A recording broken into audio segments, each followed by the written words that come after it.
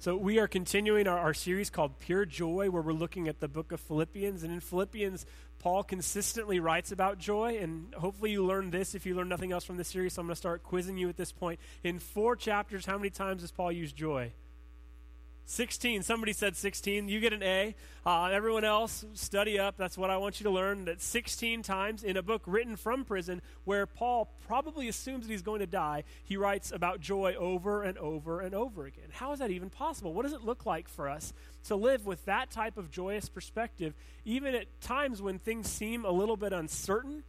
Maybe to you this country seems divided. I don't know. I mean, maybe there's things that are going on in our world that would maybe rob you of your joy. What does it look like for you, for all of us collectively, to live with joy? And Paul's going to get a little bit more specific and prescriptive this morning, and he says something at the outset that I think is really fascinating and something that we all, and I'm definitely including myself in this, could work on a bit. To begin, I'd like to have a little audience participation, though. You can just say something from your seat. If you had a friend who got baptized, what would you say to him or her as she or he, as they are beginning their walk with Christ? What would you say is the important thing to do? What is just something? And there's not a wrong answer. I mean, there are wrong answers, like outside of Christian things. But like, what would you say is an important thing? Like you know, I'd encourage you to do what? Anybody, just say something from your seat. Read the Bible. Okay, that's good. Keep the faith. Okay. Someone said pray. That's good. Love more. Give.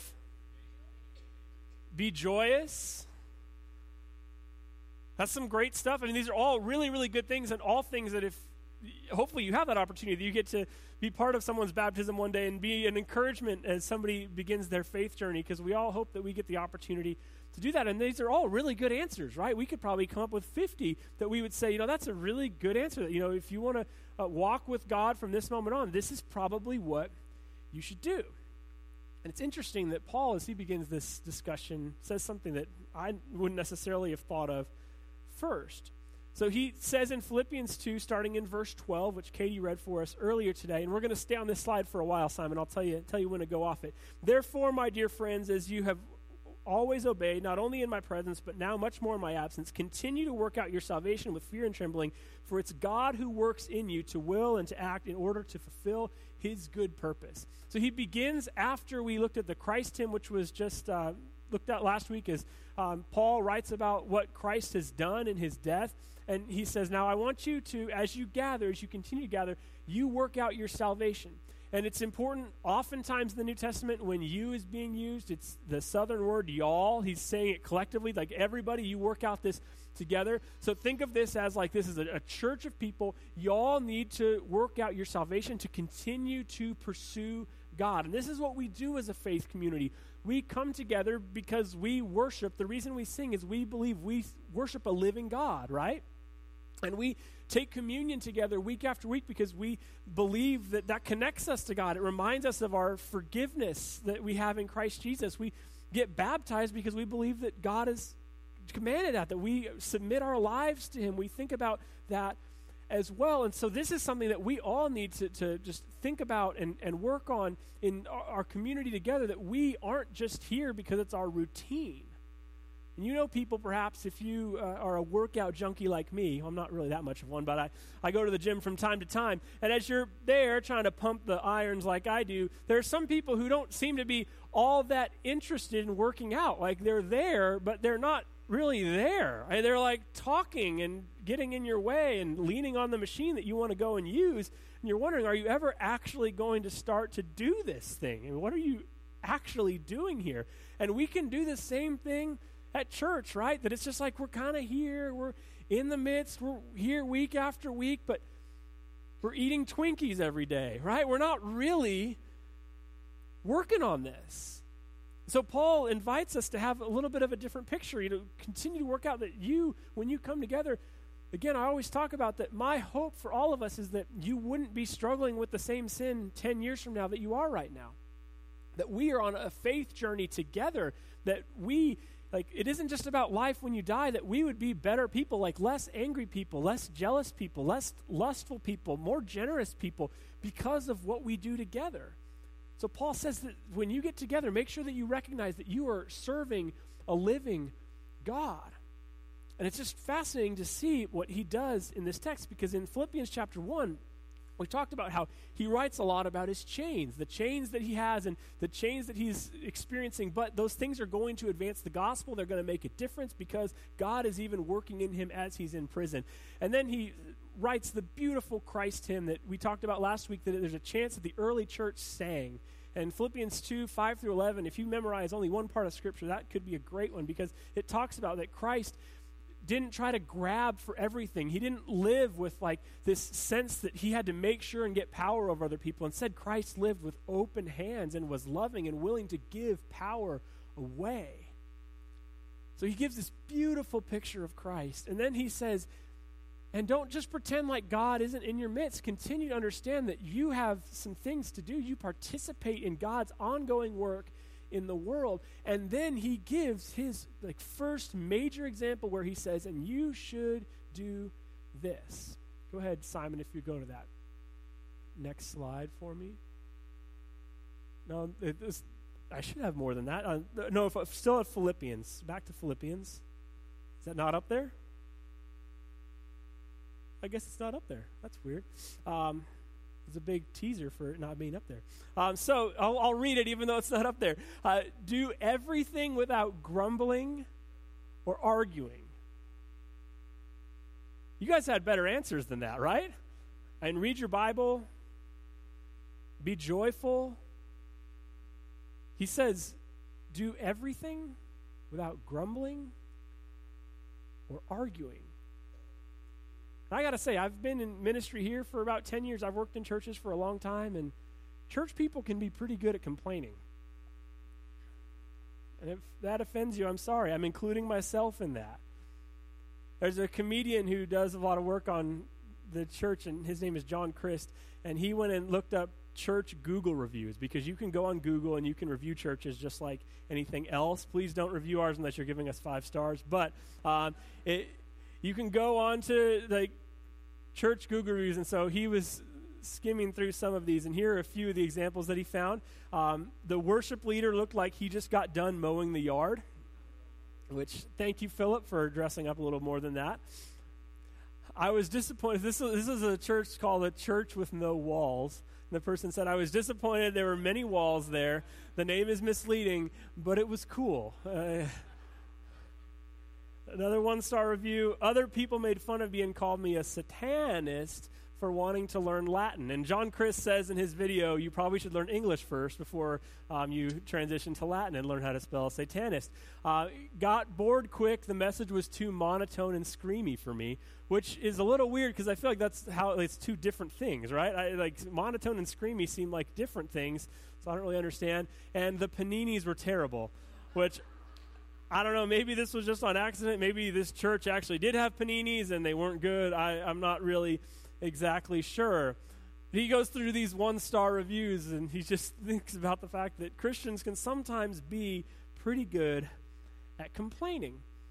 And that might be true of us. I just think that's generally true of humanity, that we're pretty good at complaining. And that even goes back to the Old Testament, because as Paul writes to this church, he says, do everything without grumbling or arguing or complaining. And as we've talked about with Paul, when he writes, he was somebody who was on his way to being a Pharisee of the Pharisees. He likely would have had large portions, because in that time you memorized large portions of the Old Testament. And so when he uses words, it isn't just like he's pulling words out of the air. He's using words that would have helped people to think about, okay, when was that word used before? And so the word grumbling that is used here, anybody who would have had some decent working knowledge of the Old Testament would think of the story of the Exodus.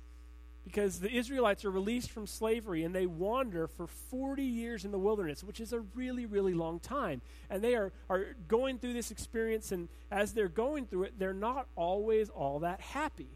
So an example of this, in Exodus chapter 16, verses 2 and 3, it says, in the desert, the whole community grumbled against Moses and Aaron, their leaders. The Israelites said to them, if only we had died by the Lord's hand in Egypt. There we sat around pots of meat and ate all the food we wanted. But you have brought us into this desert to starve this entire assembly to death. So they're saying, we long for what it was like to be slavery. We were in slavery, and now that you've brought us out, we long to be back in it. And they're yearning for pots of meat. Things are pretty bad when you're dreaming of Spam. But that's what's happening here. They're yearning because at least there we had some meat to eat every once in a while. So they grumble against Moses and Aaron. The Hebrew language is actually pretty small. Not that it's easy to learn, but it's pretty small. There's 6,000 words in Hebrew. For example, English, the most recent Oxford Dictionary had 171,000 words. So the Hebrew language is very small.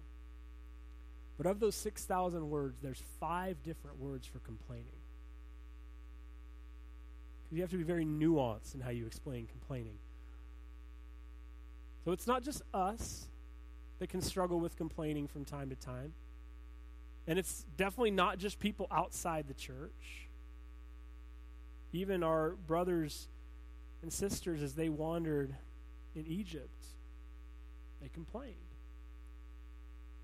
Here's something that I have seen in my ministry. People who are unhappy with our church, and they often will say things or complain. And I'm not saying this is like worse than our church than any other place. In fact, actually, I think we do pretty well on this. But one thing that I've noticed about people who are unhappy about church and are willing to like just say things or offer complaints is that they're often unhappy in other parts of life too. Like, it's not just like, oh, for this 1 hour, like everything else is perfect, but then we come together and it's like, oh, now it gets really bad. They're generally unhappy with their job, their marriage. It's like this way of complaining isn't just for this one thing or this one time or this one gathering. Someone who complains here generally complains everywhere. I think Paul is saying that is a dangerous way to live. Jesus says that out of the overflow of the heart, the mouth speaks. I think we sometimes just disregard that. We think our words don't matter all that much, partly because we're able to just send words very easily now. We think they're not all that valuable or important. But Jesus says, guard what you're saying. Because what's coming out of here is from what's in here. And again, if you were able to just compartmentalize and just complain about a certain part of something, then that might be healthy and helpful. I don't know that it would be all that helpful. But generally, like if you complain about one thing, you're a complainer about everything. And we can start to think that the grass is always greener on the other side. But the problem is when you get to the grass that's green, you mess it up.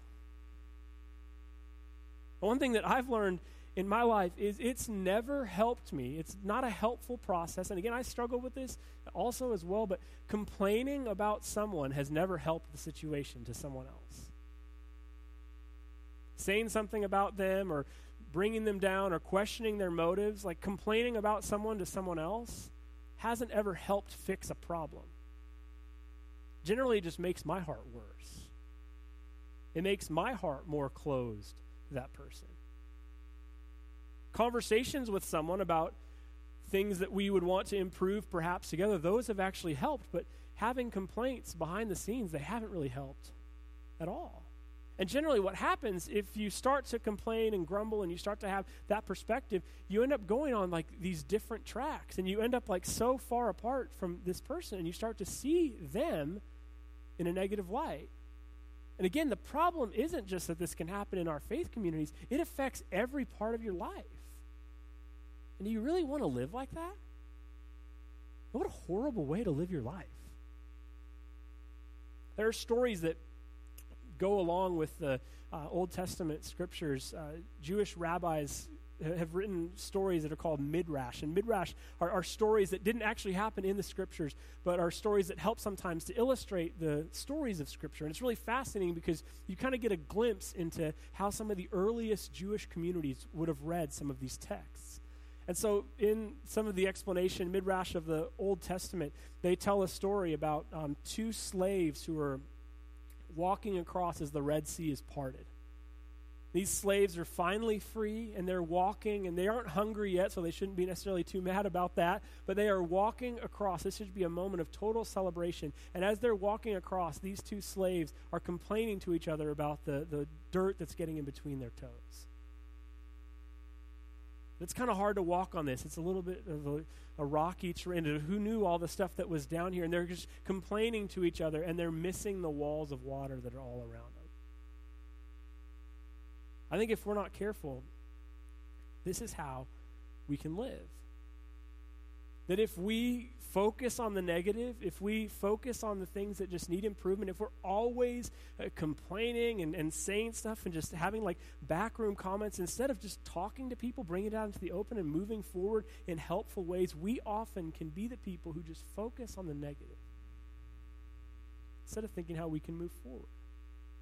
And again, this is just pretty unbelievable to me that when Paul gets prescriptive and specific, this is what he talks about.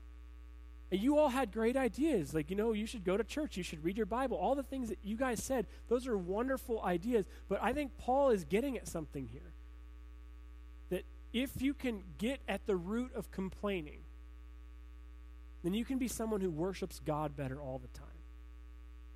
And he says something fascinating. He says, then you will shine. Starting in verse 15, you will shine like stars in the sky.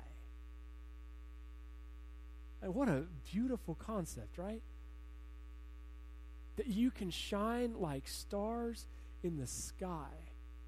And then he says, and again, he's on his deathbed. He's thinking about what might be happening and what's going to be happening next. And he says, I will be able to boast on the day of Christ that I didn't labor in vain.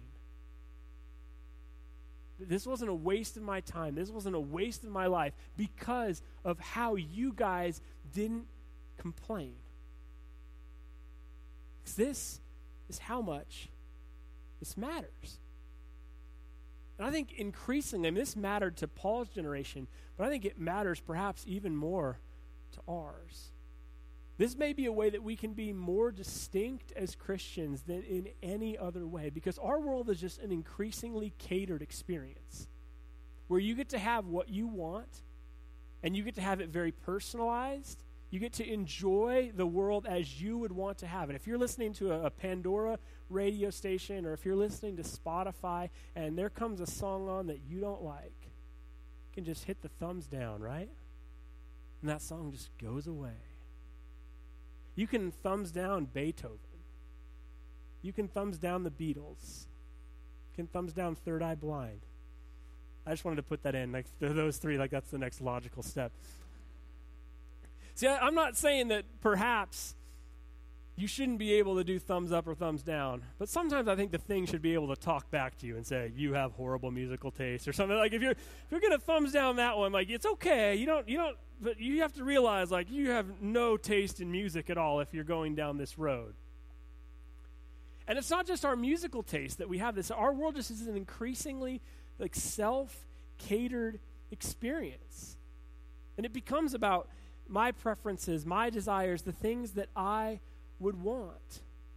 And so again, I think we have an ability, maybe perhaps more than ever, to shine like stars if we would just live for something greater than ourselves. If we wouldn't, every time something goes wrong or every time we have an issue or something, just grumble or complain to someone, whether it's at work or whether it's about your spouse or whatever it is, if we had a different perspective, then I truly believe, church, that we could shine like stars. Because I get it that our world just keeps telling you, like, it's about you, it's about you, it's about you, it's about you. But if we connect to a deeper story, I believe there's great blessing in that. Studies have shown that there are links between being part of a church community and living longer. But there are links to being part of a church community where you don't always get your way and you don't get the things exactly as you would want them, and that helps you to live longer. We could shine like stars if we could live more in this way. To understand that our lives are about us being poured out as a blessing, basically, to bless other people. Where we don't focus so much on our own likes and dislikes. this summer, I thought it was interesting. One of the Sundays that I talked about the transition that we were making as a church to include instruments in our worship, and I'm very thankful, especially today, to see the talent that we have. I'm thankful for Emily on the keys. She's always amazing. When she plays for us, it's just a blessing. But as I was talking about that, and I've said before, and I'm going to keep saying that those of you who have been part of our church, even though you're struggling with that, please talk to me, let me know, and I'm just thankful that you have continued to be here because I know that it's a change. But as I did one of the sermons on that one Sunday, I was walking to the grocery store that afternoon, and I saw this bumper sticker on someone's car. I love the old Latin Mass.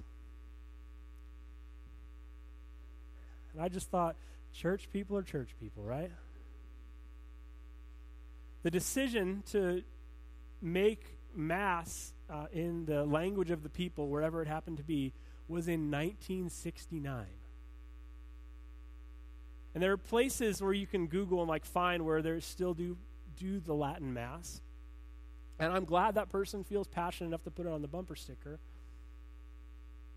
But again, that decision was made in 1969.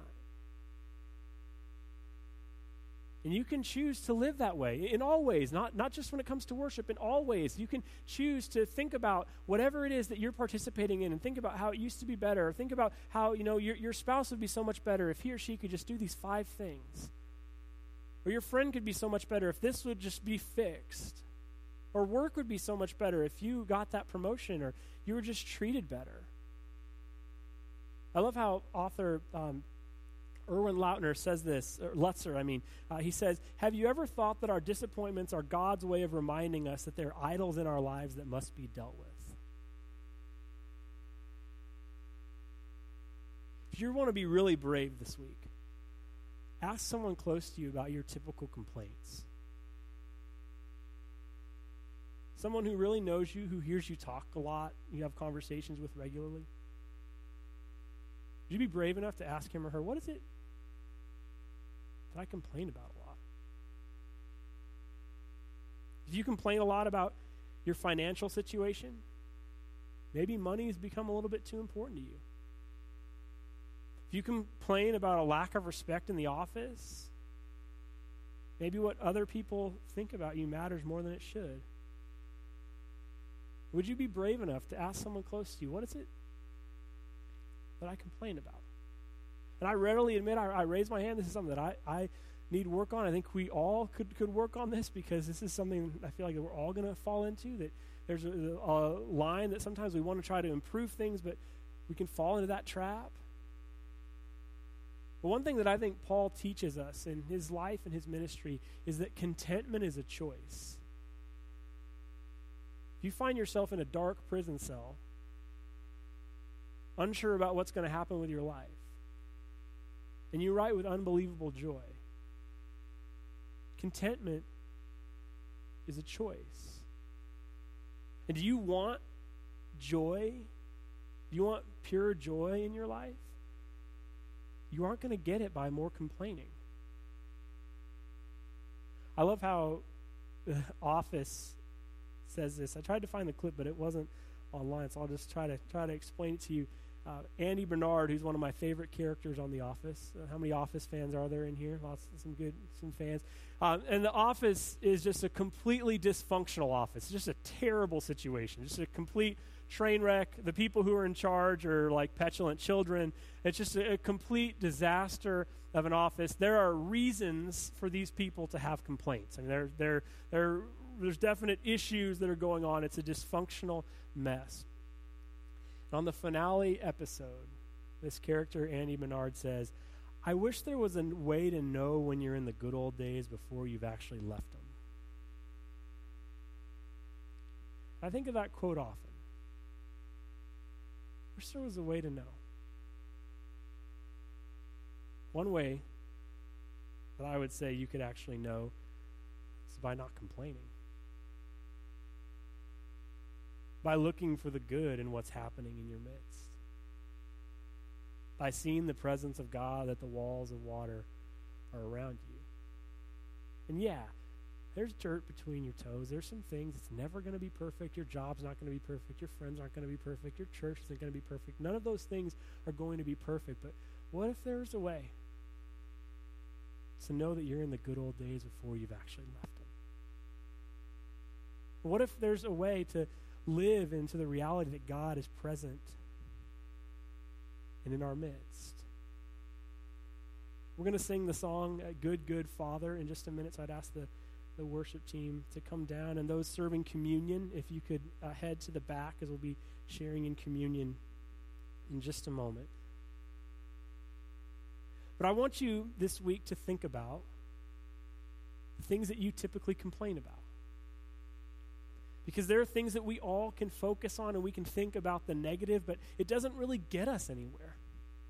One of the things that I love about the ministry of Paul, if you read the New Testament, it's basically about one major problem after the Gospels. The major problem is, how do we get Gentiles and Jews to worship together? And how do you figure that out? Because it's very complicated. How do you recognize that there's this faith that has been around for a long time, and all of a sudden some of these new people are coming in?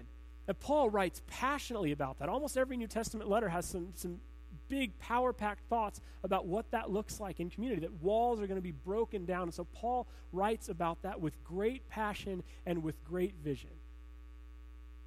You know, Paul didn't see very much of that in his life.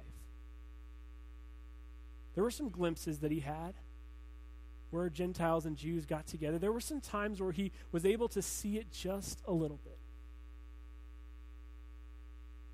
But he didn't see it all that profoundly in his life. But the thing that I recognize in Paul, that I want to live out myself, is that Paul died with big dreams. He died with big dreams for the church, with big hopes for what God is doing in the world. And that is a beautiful way to die. That your dreams for the world are intact. May we live in that way, to understand that that is a good life, to be connected to real joy, to not look at the negative things that are in our world and constantly focus on those, because they're going to be there. But may we instead choose to dream big for the world, because that truly is the best way to live. And we could shine like stars. Examples for other people who would look at us and say, wow, you don't complain the way everybody else does. You don't look for negative stuff like everyone else. Why is it that you just have this hopeful perspective? Why is it that you're not talking down about that person? Why is it that you have a different sort of presence in our neighborhood or at work? Church, may we shine like stars and dream big the way that Paul does. We're going to take a communion right now, and as they're passing the trays, we'll pass the bread and then the cup after I pray. But as we take this together, may we recognize the ways that we need to invite God's big dreams once again into our lives. Let's pray.